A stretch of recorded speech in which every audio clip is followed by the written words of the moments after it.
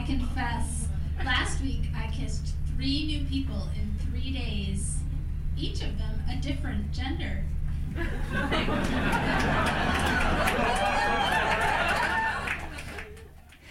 This podcast is intended for those 18 and over. If that's not you, please check out scarletine.com and come back to this podcast when you are of age. Thank you for downloading the Bedpost Confessions podcast. Bedpost Confessions is an Austin, Texas-based monthly reading and performance series about sex, sensuality, and the steamy side of life. Between performers, we ask audience members to anonymously submit anything worthy of a confession, which is then read aloud by one of our producers. The performance you're about to hear by Michael Flowers was recorded on February 10th, 2011. And just a note about the audio, it's not as great as we would have liked, but the story is so phenomenal, we wanted to post this as a podcast, and we promise the audio will be better next month. So here is Michael reading his story, Hands and Silk. Last night, at past quitting time, you shook me from hypnotic boredom when you blew into the office like a slow but certain coastal storm. I stiffened in my seat, listening to your heels tap around the room, and tried to refocus my thoughts on my work. You didn't make it easy. You never do. When I heard your throat clear its passage, I thought of the long, beautiful neck that wraps around it, the thin wisps of hair which frame the neck, creeping out from the rest of your tired, sloppy evening bun, like fugitives sneaking past an exhausted guard post. I envisioned your fresh morning entrance, chestnut waves trapped in the professional severity of your morning bun, wound tightly with your half-empty, lukewarm third cup of coffee, lipstick stains on the rim matching those on the cigarette butts on the ashtray outside by the exit, in the parking lot on the way to your car, on the edge of your parking space, underneath your driver's side window, resting inside your ashtray, waiting to be picked up and placed between your lips. It always takes me time to recover from these involuntary musings. But my concentration had finally rebuilt its walls, and I had almost recaptured my steam when all of a sudden, like a stab in the back with an ice pick or a drunken grope at a frat party, your metal chair swiveled on its creaky stem. The screws and bearings shrieked like a hall full of sobbing teenage girls at an Elvis concert. My brain shattered to dust like a television screen yields to a shotgun blast. Too petrified and full of cowardice and admiration to face you, I prayed silently to hear the office door open and close to your exit. And as your heels tapped 3 more times on the linoleum floor, echoing through my skull, I assured myself that you were on your way to the vending machines in the hallway. But this sterile scenario disintegrated into the steaming image of your serious curvature, held mercifully at bay within the soft confines of your midnight blue stockings, sharply cut business skirt, and matching jacket. In my imagination, your left hand casually unbuttoned the silk blouse underneath your jacket as your right hand deposited change into the slot and selected a chilled, refreshing beverage. Your skirt rose gingerly above your knees and tightened around your hips as you bent down to collect the sweating can from its cradle. And when my fantasy image of you popped the top, lifted the can to your perspiring forehead, and leaned back against the illuminated display of the drink machine, the real you spun my chair around to face actual beads of perspiration on your glorious cleavage. There you hung over my face, one hand on each arm of my chair, blouse open just enough to reveal the swell of your breasts as they fought for seniority inside your bra. Your perfume wove its delicious fragrance up my nostrils, into my head, which grew heavy and fell forward toward your soft, scented skin. But you stepped back, straightened, and waited for my eyes to climb up to yours, and suggested a drink. After all, it was Friday, and the month had been a particularly grueling one for us all, you said, and you appreciated me working late as I usually did, and if anyone else was here an hour past closing time slaving away right now, you'd buy them a drink too, but since it's just me, we can go get fully loaded on the expense account. Hell, why not?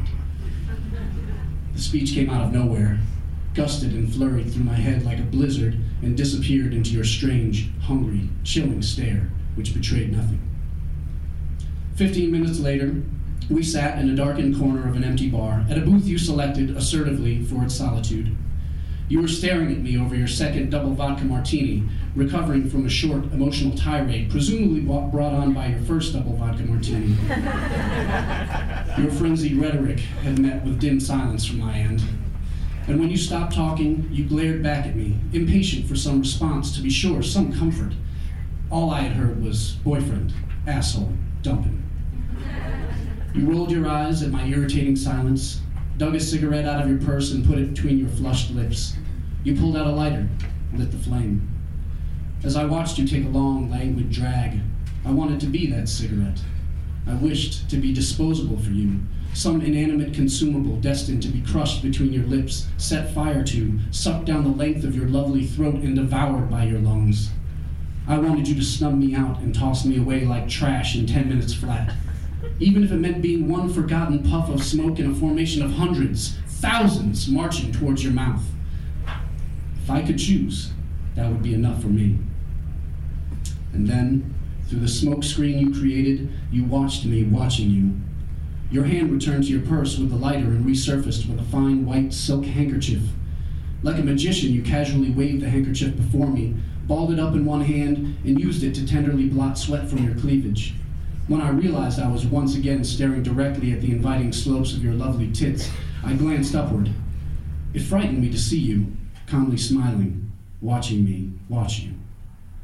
Your hand brought the shiny white material below the table and out of view. You inhaled more smoke and blew a steady stream toward my vacant face. The breeze from your lips felt cool, almost icy against my skin. The smoke didn't make me cough, didn't even tickle my nose.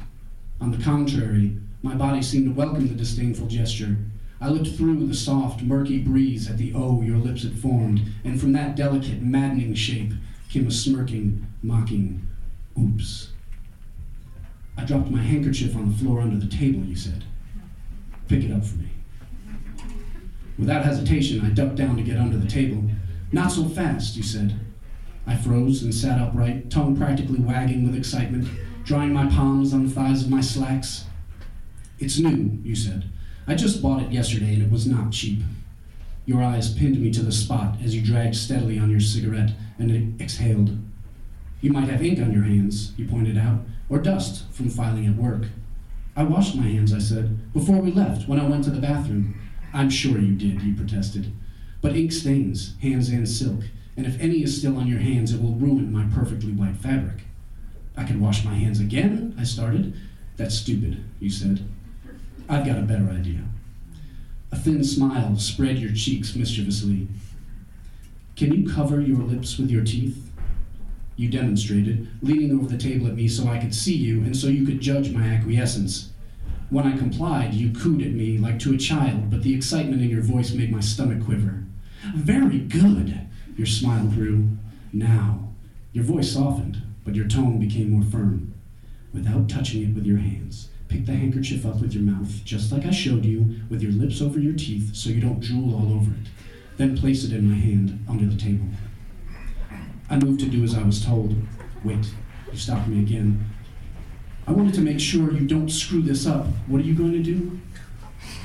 Pick your silk handkerchief up from below the table using only my lips, I replied. Not my hands or teeth. You grinned at me.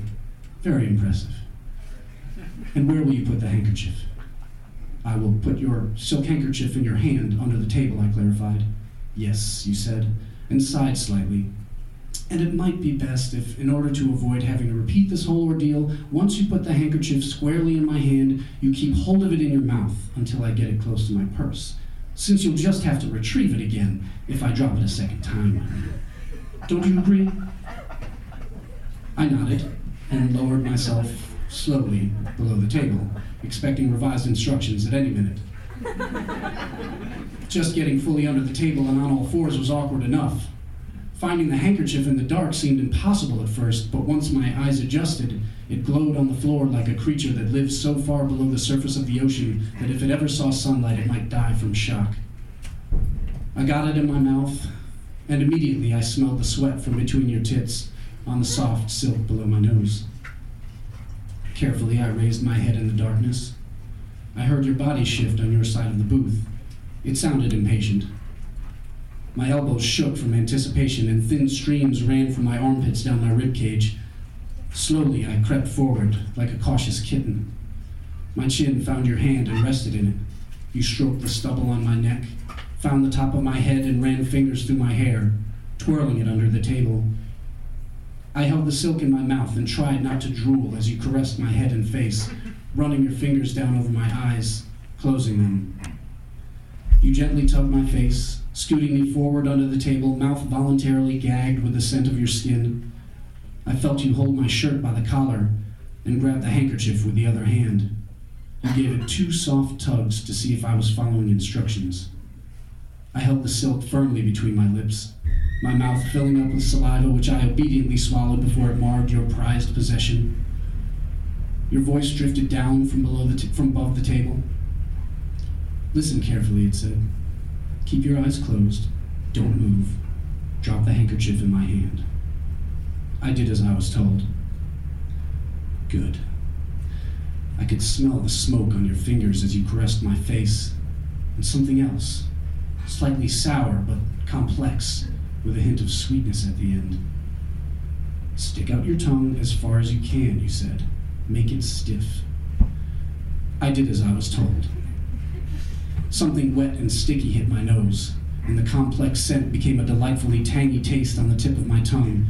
As you rubbed my face between your legs, I wanted to moan and whimper, but I knew if I made a noise, any noise at all, I would be thrown out of paradise for good. You held me by my hair and slammed my face steadily into your crotch, rubbing my tongue to part your dewy thatch of hair. My heartbeat pounded in my head, threatening to drown out the sounds of life. There ceased to exist a bar where we bought drinks, an office where we worked, any free will or want of such in my future. Only this moment coursed through my veins, this love for your approval, your tender abuse, my insignificance and submission, my shaking addiction to this substance you spread on my lips, tongue, and face. You overdosed me on it, over my inner voice, a primal, soul-driven shout that wanted you to know I worship your pussy, your slopping wet cunt, the sticky slime in which you drown my inhibitions and my desire for autonomy. I need only you and the promise of a frequent gift of your precious fluids to keep me healthy and content. Content? Fuck that! Ecstatic! The fountain of my youth springs eternal from your winking, dripping, pulsating snatch. Over this primal celebration of reaching the pinnacle of my existence and mourning the death of all other longings, I could hear you breathing hoarsely, moaning and yipping. You squeezed my hair between your fingers, ground my nose into your clit, jammed my tongue up into your juicy center, and jerked your hips 5 times, squirting evidence of your satisfaction all over my face and in my mouth.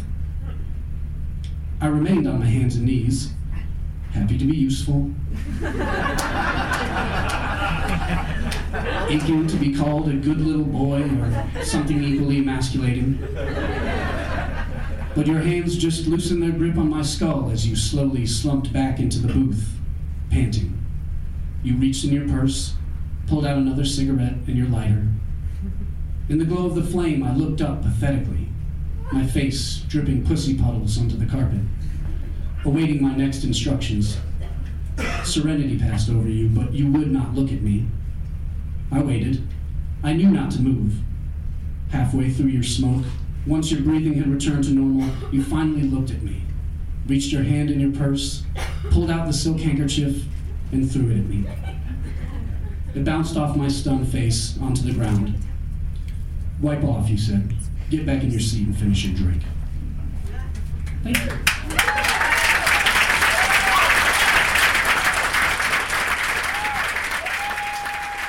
Michael Flowers writes porn because he wants to give something back. He believes that exercising your imagination leads to happiness, both in your sexual life and other aspects of lesser importance. You can find a link to his work on our website, bedpostconfessions.com. Bedpost Confessions is produced by myself, Mia Martina of the I Want Your Sex podcast, Sadie Smythe of the popular blog sadiesopenmarriage.com, Julie Gillis of juliegillis.com, and Rosie Q. You can find links to all of our websites and more information about Bedpost Confessions at bedpostconfessions.com. You can also confess with us at Bedpost Confessions on Facebook and Bedpost Confess on Twitter. Until next time, we'll leave you with a few other confessions from the audience. I confess, I used to hump stuffed animals when I was a kid. We all kind of did that. Yes. Thank you, Pooh Bear.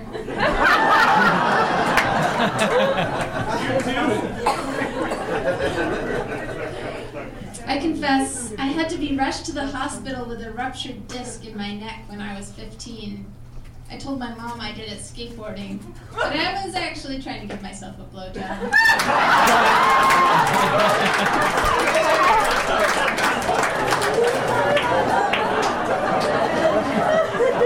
I confess that I make boys scream when I rim them. Who wants to kill the silence on that? I do. I confess, when I was a kid, I rubbed raw bacon on my wiener and made the dog lick it off.